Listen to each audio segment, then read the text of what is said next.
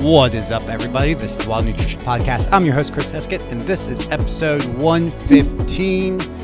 And today we're going to talk about why food isn't toxic and why there needs to be nuance in this discussion that we are seeing online all the time. You can't avoid it. So we're going to talk about that today. So let's just go ahead and get this kicked off. So unless you've been living under a rock, or for some reason you're listening to a nutrition podcast, but nutrition info is not all over your social media feeds, it is very popular just to label foods good, bad, or toxic. Which, let's just go ahead and define toxin. So, define toxin. Let's just Google that really quick. Toxin is a poison or venom of a plant or animal origin, especially when produced by or derived, blah, blah, blah. So it's a poison or a venom when people say toxic. So everything can be toxic. Let's, again, clearing the air. In the right dose, and this is the nuance part, we need to talk about the dose of things, because everything, when you eat too much of it, can be toxic. Vitamin A is very important for the body. You have too much, you run into a lot of issues. It becomes toxic. Too much vitamin D, fat-soluble vitamins are usually guilty. D, K, E, A, those vitamins, you have too much, you can get, hypervitaminosis? I forget the actual term, but you get a vitamin toxicity level. In normal levels, they're very beneficial for the body. You drink too much water, you get hyponatremia, which is basically water poisoning, where the electrolytes get so low in your bloodstream that the electrical signals in your cells aren't firing properly. So your cells aren't functioning properly. And to keep your brain working and heart pumping and lungs working, those electrical signals need to work properly. So there's lots of different things that we need to have a nuanced discussion with when it comes to, are things toxic? Now, are certain foods toxic for certain people? Yes, if you have celiacs and you eat gluten, that food's really bad for you, even in small amounts. But if you have gluten sensitivity, you might be able to eat a small amount of gluten and be okay. But if you eat, say, 3 servings a day, 4 servings a day, 5 servings a day, different story. You might not feel great, but it's also not going to be necessarily you might feel really bad, but it's not going to be toxic to you. On a different note, everyone sees sugar as a toxin, and artificial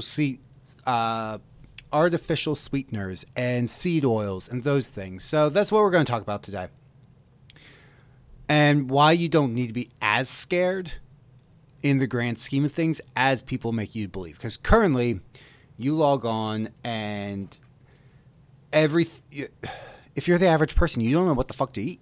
Let's be honest, everything is bad for you. Vegans are going to say that meat is bad and killing you, while the carnivore community is saying veggies are bad for you. Meanwhile, they're also saying, you're like, oh, well, maybe it's like fruit. And then they're like, well, sugar is bad for you and insulin. So since fruit spikes your insulin, that's bad for you. So you get into this thing of what the fuck do I even eat? And for me, it always comes back to that every single food you eat has pros and cons to it when it comes to your health. You eat a steak and you grill it and you have those char marks, and you're going to get what are called aromatic polycyclic amines or carbons. Aromatic polycyclic somethings. And those have been linked to different kinds of cancers when you eat excess amounts. And then saturated fat for some people is really, really bad, and it will spike their cholesterol up. But it's really high in a whole bunch of B vitamins and minerals like iron and zinc, which a lot of people, like my wife, tend to be a little bit low on in their diet. Okay, so there's pros and cons there. Broccoli, yeah, you might have oxalates in there. Oh, no. But there's also going to be other things that are really good. Fiber being one of them, different vitamins and minerals, blah, blah, blah, and phytochemicals antioxidants, things like that. Well, the antioxidants in the broccoli can help counteract some of the negative aspects of the steak and vice versa. So you have to remember that humans are omnivores. And it's best, instead of looking at things in isolation, look at things in terms of like, am I counterbalancing the negatives with the pros of these other foods? And then the pros of this other food I'm counterbalancing, does that counterbalance the other? And that's kind of how to look at things. And when you have a balanced diet, you don't have to think about that. If you're like, oh shit, how do you even think of this? Like, you don't need to. When you have a diet that's high in good quality proteins, lots of different plant foods, high in fiber, good amount of carbs, fats, protein, like all that stuff, you don't have to think about that much unless there's certain specific things where we see gaps in your diet. And that's where you can use an app like Chronometer and see if you're chronically deficient in certain nutrients, or if your body, you can do like a genetic test and see, like for myself, where I need about double the choline of the average person, which is why I always eat eggs and never get sick of them, because they're a really good source of choline. My wife, on the other hand, doesn't have that trait. I have it's called SNPs, SNPs. They're genetic variations of what is called my BCL1 gene, which is the gene that converts beta carotene, which is plant vitamin A, into retinol, which is animal vitamin A, the actual vitamin A that your body uses. This is why I know most of my listeners are female, so why do you see retinol products for face care and not beta carotene? Well, your body actually uses the retinol products. You have to go through the BCL1 gene to convert beta carotene. Well, my gene doesn't work efficiently. So it only converts, say, like anywhere between 30 and 50% of the beta carotene I consume into vitamin A. So that's where and this is a little bit higher level where, okay, what can I optimize? But for the average person, this might be you listening, just going from like, okay, I'm eating a lot of really refined foods, white flours, packaged goods, to a little bit more less processed foods, balancing the plate where, okay, you used to eat veggies, but to be honest, like there were like not that many. Now it's like half your plate's veggies, a quarter is like protein, and a quarter is starch. And maybe that starch is like a fun starch where it's not the perfect thing, but you're like, well, I'm still getting this, but at the same time, like I'm eating a ton of veggies with it. So you're counterbalancing things. So this brings me back to the point of not being afraid of these certain things in isolation. And that's the key point. And a lot of studies you see from people saying these things are going to be like petri dish studies or rat studies. So for example, aspartame. Aspartame's really bad and blah, blah, blah, blah, blah. And while, on side note, real quick before I get into this, I'm not saying go consume these foods that contain artificial sweeteners. I'm not saying that. I'm saying if you choose to, you can choose to actively avoid. Like we try to limit. But if you choose to go and do them, it's also like, oh my God, I'm so bad. Like this is going to kill my health. Like it's not that. So when it comes to aspartame, they found that for humans, you need like the acceptable daily intake is 50 milligrams per kilogram, which means absolutely nothing to the average person. Basically, it's the equivalent of drinking 19 cans of soda. So the person drinking, say, 19 cans of soda, and you're like, oh man, it's definitely the diet soda is the issue. Is it that, or is it more likely that the person who drinks 19 cans of soda in a day probably has a lot of other unhealthy habits? Like even though they're drinking calorie-free diet soda, 19 cans is excessive. So if you look at, say, this person, and this is a hypothetical, is it the diet soda? Or is there a lot of other things going on? So people will try to make the switch to diet soda, and people will be like, oh my God, it's terrible, but it's calorie-free. 1 or 2 cans a day is not going to kill you. And long run, you can always eliminate it. But the nuanced conversation is, let's say you go from regular soda with calories, 150 to 200 calories per soda usually. So you say you drink 2 of those a day and you switch to diet. Okay, well, you just eliminated 300 to 400 calories out of your diet. And say in the next 6 months, you go down to 1 soda a day. And then 6 months later, you're drinking no soda a day.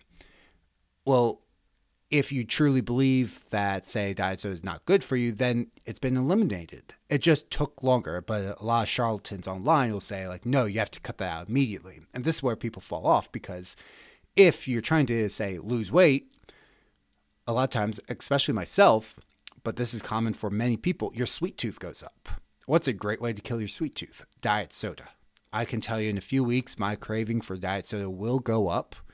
And I will have it more than any other time of the year. The rest of the year, I don't really want it. I'll get it. Like my wife's family generally has like soda and stuff for get-togethers. So usually I just ask for like a diet soda because I don't want all the sugar and all those calories.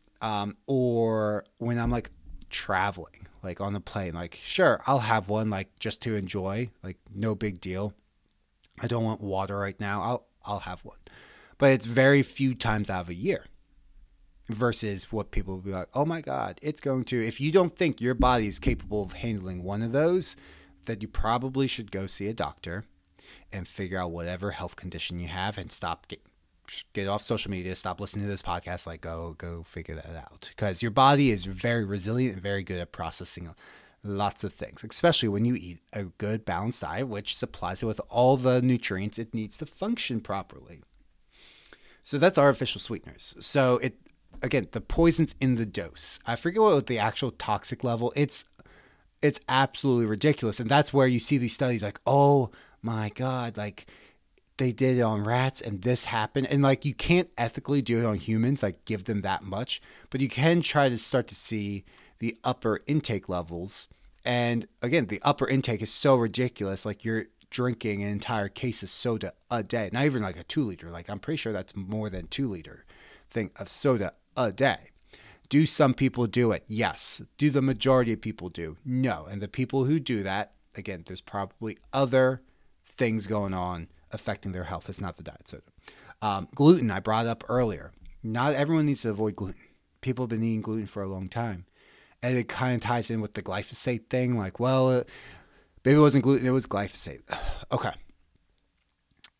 If you actually like look, like since I've gotten into food plotting, one of the things we use for weed control is glyphosate. So yeah, I use Roundup, basically glyphosate, to spray my food plot area to get rid of a lot of invasive plants, which otherwise you would spend forever and ever and ever trying to destroy. And when we're talking about trying to improve the nutrient quality of your food, farmers kind of have a few issues. So if you try to go the no-till method, you have to use spray to control weeds and things, because bare ground, open ground, like weeds are going to take over, especially invasive species. Or you can till up the ground over and over and over, which destroys the soil. So all the microbes and things, the fungi in there, I think that's how you say the plural. There's this network that's formed right underneath the soil, and when you disturb it, you basically destroy that, and it has to rebuild itself. Well, if you're doing that multiple times in a year, that it's basically dead soil, like all the microbes have disappeared. So you're left with two choices. You can either till to kill the weeds and like till the weeds under, and then you have what's called like a seed bank, where, okay, great, you tilled that up, but there's seed 3 inches below the soil now, and you just tilt that to the surface. So now that weed seed's up top, you still have to deal with that. Or you can spray, or a lot of people do a combination thereof. So glyphosate's one of the weakest things. And I'm not saying like go and like, oh, glyphosate's great for the body. I'm not saying that, but I'm also saying like, as you're probably going to run into more issues if you consume glyphosate in your food if you're not having a very well-balanced diet. One of the powers of fiber is it binds to toxins, and then you poop it out. So if it's there, and I'm not an expert of how glyphosate's processed through the body, but I can tell you it's not as much to worry about, at least early on, as people lead you to believe. Now, again, if you can afford to buy things that avoid it, go for it. I'm not saying, oh, well, just don't worry about it at all. I'm not saying that either. I'm saying it's not that big of a deal, that if you can't afford to avoid it, it's very minute. We can't afford to avoid everything that would be sprayed with glyphosate because it's used on everything. It's one of the weakest killers, and it's very selective in what it kills. So, for example, that's why you see it in wheat, because it kills what's called, I believe it kills what's called broadleaves. So it generally leaves grasses, which is like wheat and rye and oats and barley, alone. So your grains, it basically leaves alone. And you've heard of like Roundup Ready soybeans probably, and that's just the soy plants are resistant to Roundup, so you can spray the, yeah. Anyways, moving on from that. Seed oils. Let's go right into seed oils. Let's jump onto that bandwagon. So people say like seed oils are rancid, blah, blah, blah. We would see much more in the way of health issues if the oils were actually rancid. And at the same time, there's a difference between all the different seed oils. So like I wouldn't necessarily recommend eating soybean or corn oil. Very high in omega-6s. Most people have too much omega-6 in the diet, too little omega-3, which creates an inflammatory environment. But when you look at canola oil, that has a much more balanced omega-3 to omega-6 ratio, or some of the other ones like sunflower seed oil. People like get uppity on them. Like, with not much effort, you can make sunflower seed oil basically at home, kind of like you make peanut oil. Like it's not really that hard. So people like act like sunflower oil is super terrible. It's not that hard, especially with like your black oil sunflower, like the ones you give birds. Like it's not that hard to get oil out them. So yeah, maybe there is a deodorizing process that they might go through, but they're not as big of a deal. And they're affordable for certain things. Am I saying eat all the foods with these things? Cook all your food in them? No, I'm not saying that. But the occasional thing that contains them isn't going to be a big deal. Using them because it's way cheaper. Say you want something fried. And you're like, I'm craving this. I haven't had it in 6 months. And it would cost me $20 in avocado oil to do this. Or it's going to cost me a couple bucks in canola oil to fry it up. Well, you're frying, like, it's not healthy food if it's fried. So, like, let's just call a spade a spade. Like, either way, like, it's going to be a fried food. So why don't we just, if you can't afford like $20 of avocados, save the avocado oil for your regular day-to-day cooking, and then maybe make those foods fried every once in a while. And at the same time, the people consuming, say, canola, sunflower seed, cottonseed, what other ones, the corn, the soybean oils, all the time, are the foods that are being fried in them the issues, or is it the corn oil, or is it the lifestyle factors as well? Like the people eating a ton of these seed oils that are frying foods, where we know fried foods generally aren't the greatest for our health. Is it more of a lifestyle issue and not just like one isolated food? And everyone wants to point out like it's the one food, like you remove seed oils and everything is better. Same thing applies on the reverse. I removed seed oils and everything felt better. Did you just remove seed oils, or did you also, because you removed seed oils, you removed a lot of packaged and really hyper processed foods from your diet? You started working out, you started drinking more water, you started being more aware of the foods you're eating because you're like now reading labels, trying to avoid these things. Is that actually the reason you feel better?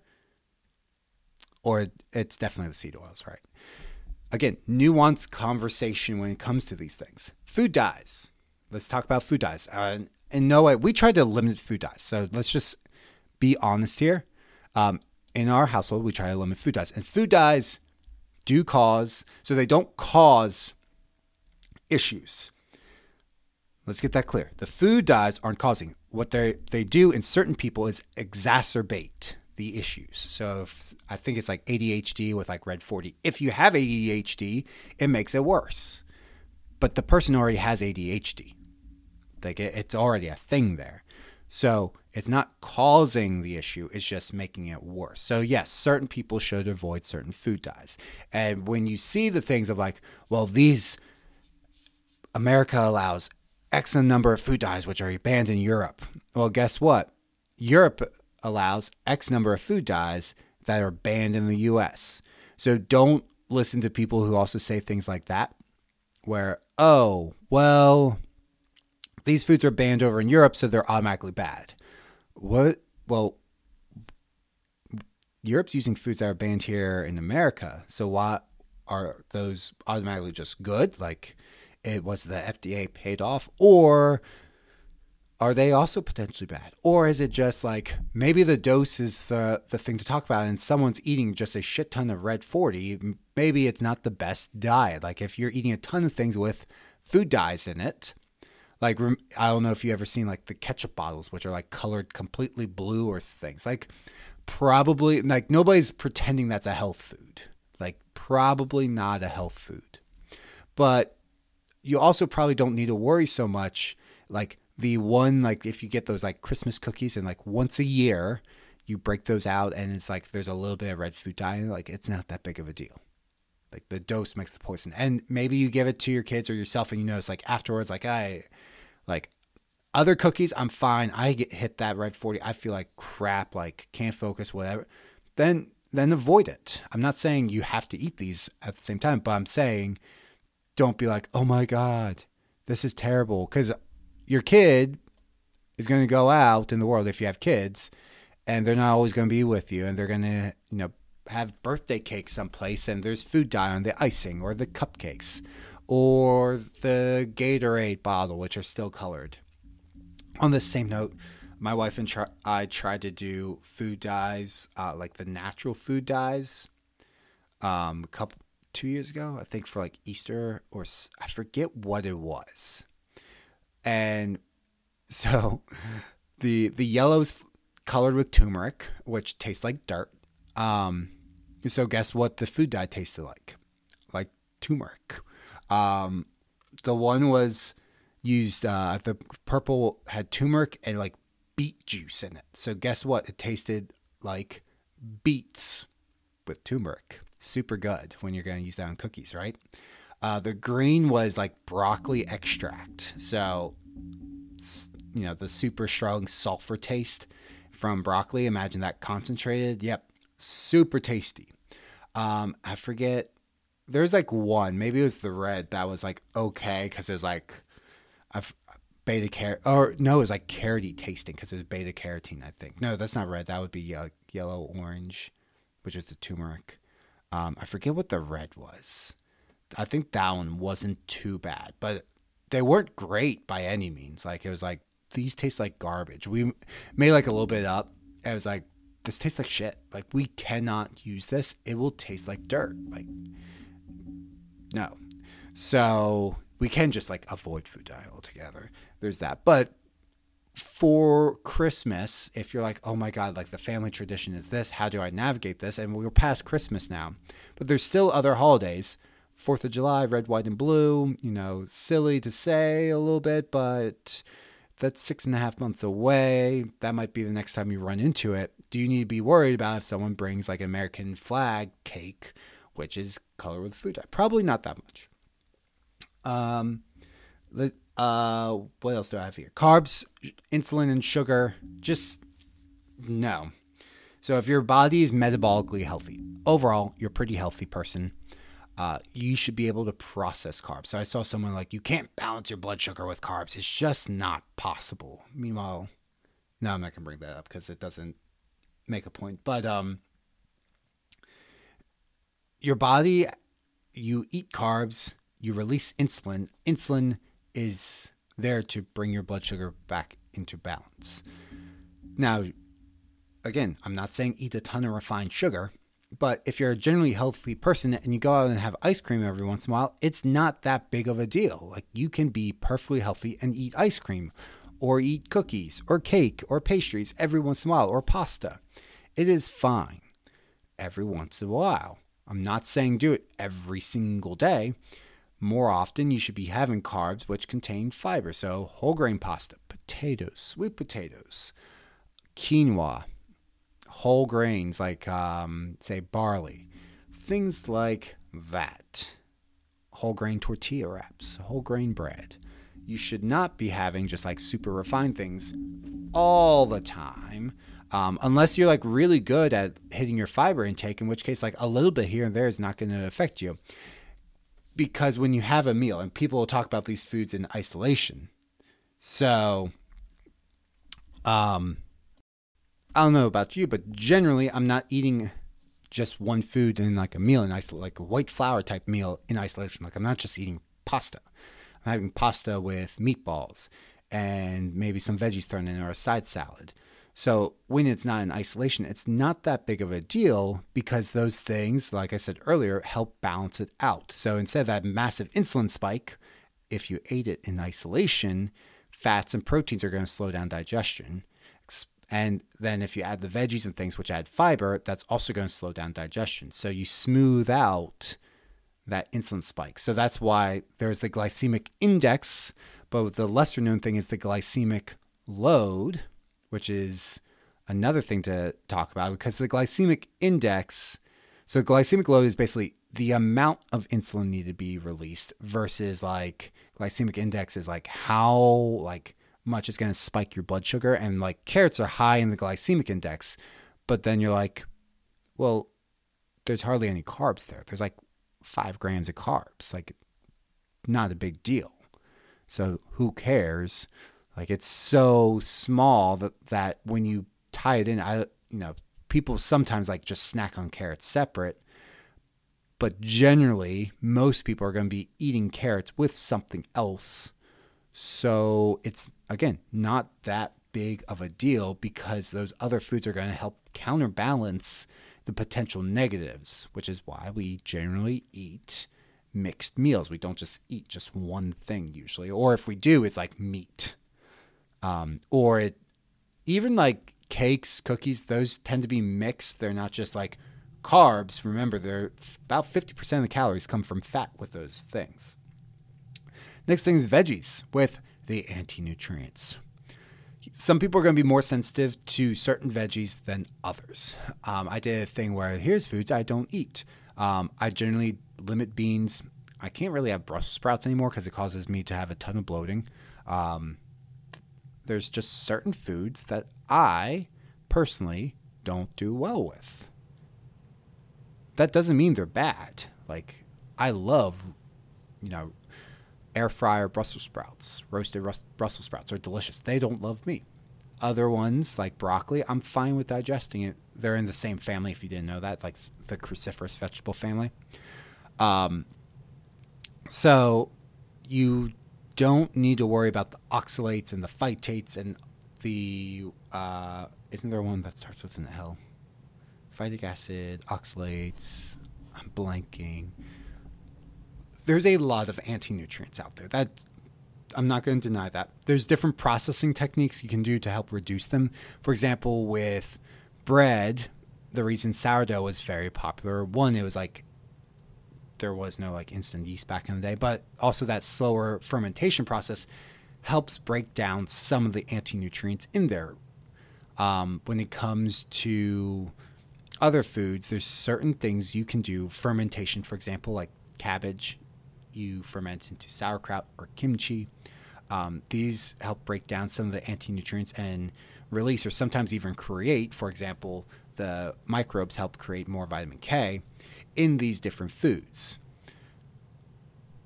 But it doesn't mean that the food itself is bad just because it has some oxalates, which are hardly absorbed by the body, except for a few genetic variations out there. It's not that, you don't need to worry about it. Does that mean like, hey, like I'm eating this food which is very high, so like spinach and iron it is good to know that, yeah, spinach does contain a lot of oxalates. It does contain a lot of iron, and you're probably not going to absorb as much iron from that food as possible. However, we can use an acid like lemon juice or vinegar to help release some of that iron so you can absorb a little bit more. We can cook it to help release some of that so that you can absorb a little bit more. Does that mean it's going to be as good as a steak? No. Is it much lower calorie than a steak? Absolutely. So spinach is often one that is demonized because, one, the vegan community is like, look, there's all this iron, so the rest, it's a balancing act with things. And that, we're going to wrap up here. When we're talking about things in isolation, and it's a petri dish study or it's a rat study where they give a ton of this certain ingredient, which would be unethical to do in a human trial, that's very different. And you have to, then when you look at the actual human trials, they're usually at healthier dose or a normal dose of what the normal person is going to eat. Like, I don't know many people who have 19 cans of soda. 4 cans of soda in a day, yeah, maybe. 5, maybe 6, maybe 19, no. Average person, 1 or 2 probably of diet soda. I don't know that many people having 19. So you have to have a nuanced conversation of the dose makes the poison, and then in normal day-to-day situations where you add those foods into the diet, are you having them in isolation or are you having mixed meals and that's just part of the meal? Does it react the same way? More often than not, it's going to be a resounding no. And when we do see people generally feeling better because, hey, I reduced this thing, usually there's a lot of other things to go along with it. We like to pinpoint one thing. It's like people who are like, oh my God, this fat burner worked really well. Except they started working out. They started eating better because they wanted to maximize the results. They started to go to sleep on time. Like, yeah, of course you're going to get better results. It wasn't from the cheap old fat burner, which was basically just a cup of coffee with the caffeine in there. It was from you actually doing the things it takes to improve your health. Was it removing seed oils, or was it the fact that you cut out a whole bunch of bullshit from your diet of really hyper-processed foods in excess, and instead now you're having them like once a day, maybe a small, like an actual portion of it, and you're not having it multiple times a day. Like you're not having a donut for breakfast, and then you're not going and ordering a sub for lunch, and then you're not having chicken nuggets and French fries for dinner, and then you are having some sort of like ice cream or something for dessert. If yes, any changes to that, like if you're like, oh, there's definitely the seed oils in that diet, like no, it was now that you switch to eating fruits and meat. Yeah, you're going to feel better. You're going to lose weight because you are now eating better quality food. It also doesn't mean you need to cut out like it. Keep the occasional donut in there. Keep the occasional ice cream. That's not going to be the problem.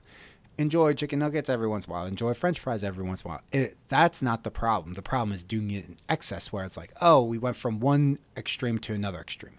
And this is, again, where you see the carnivore and vegan community of vegans being like, oh, I cut out meat and I feel absolutely amazing. Now, some people just don't tolerate meat very well. My mom's one of them, actually. And so she doesn't eat a lot of meat. But they cut out this, is it that they cut out meat or they cut out the things that they thought were kind of like really fatty steaks, processed things like hot dogs, really fatty hamburgers, chicken nuggets. They cut those things out. They weren't cutting out like grass-fed steak and pasture-raised chicken breast. Doubtful it was that. So yes, going from like eating hyper-processed foods, very high in calories, to eating more nutrient-dense foods, you're going to feel better. Same thing with carnivore. Oh, just eating meat and cutting out all veggies and fruits, that was it? Or was it that you cut out all these excess things? And now some people do have issues with their gut, and carnivore can be a very powerful tool for healing the gut, but it's not a permanent solution. Anyways, look at these things with nuance. look at the studies they're citing. Are they human studies or are they petri dish, which is in vitro, if you don't know that. So just so you know, moving forward, in vitro study is petri dish study. Or is it a rat or animal study? If we're moving towards monkeys, we get like animal studies give us an idea, but you can look at that like, oh, this happened with rats. You have to go into the actual study and look at the dose that they gave them and like, well, it was 50 milligrams per kilogram. And that is, whoa, that's 19 cans of soda. Like, okay, that they were finding the toxic level of this thing, and that's a ridiculous amount. So smaller doses are going to be fun. It's not like, well, that's just a smaller dose of toxin. No, if I overeat vitamin A, like I have a vitamin A dropper here, if I drink this whole bottle, it's going to be really bad for me. But if I have one dropper, which one drop is going to give me 167% of my daily needs, that's going to be fine. But if I drink the whole bottle, which is 600 servings, which I don't want to do that math, but that could give me a vitamin A toxicity right now. That would be really bad. So you have to think of these other things the same way. Like, hey, like small amount might be neutral or might be slightly negative, like on a sliding scale. But in the grand scheme of things, if the diet soda keeps you on track, that kills your sweet tooth, and then the rest of your diet looks good, it's going to counterbalance the potential negatives there. Again, I'm not saying you have to eat these foods, but I'm saying if you want to, or the occasional craving pops up, it is okay there. You're not destroying your health. And that moving forward, you need to look at things through the lens of nuance. Don't just take things on face value. Always ask questions. If you have questions for the creator, sometimes the comment sections are super toxic, in which case maybe you message them. For example, like I messaged Paul Saladino back in the day. He sent me a voice memo back. I actually asked him about like getting magnesium on the carnivore diet. He sent me a voice memo back. Like it was actually kind of cool. You can ask these creators, like if you see something and you're like, this makes sense, but it seems a little too good to be true, you can message them. You can ask for what was the so if you're looking for research studies, you want to actually look it up, the PMID,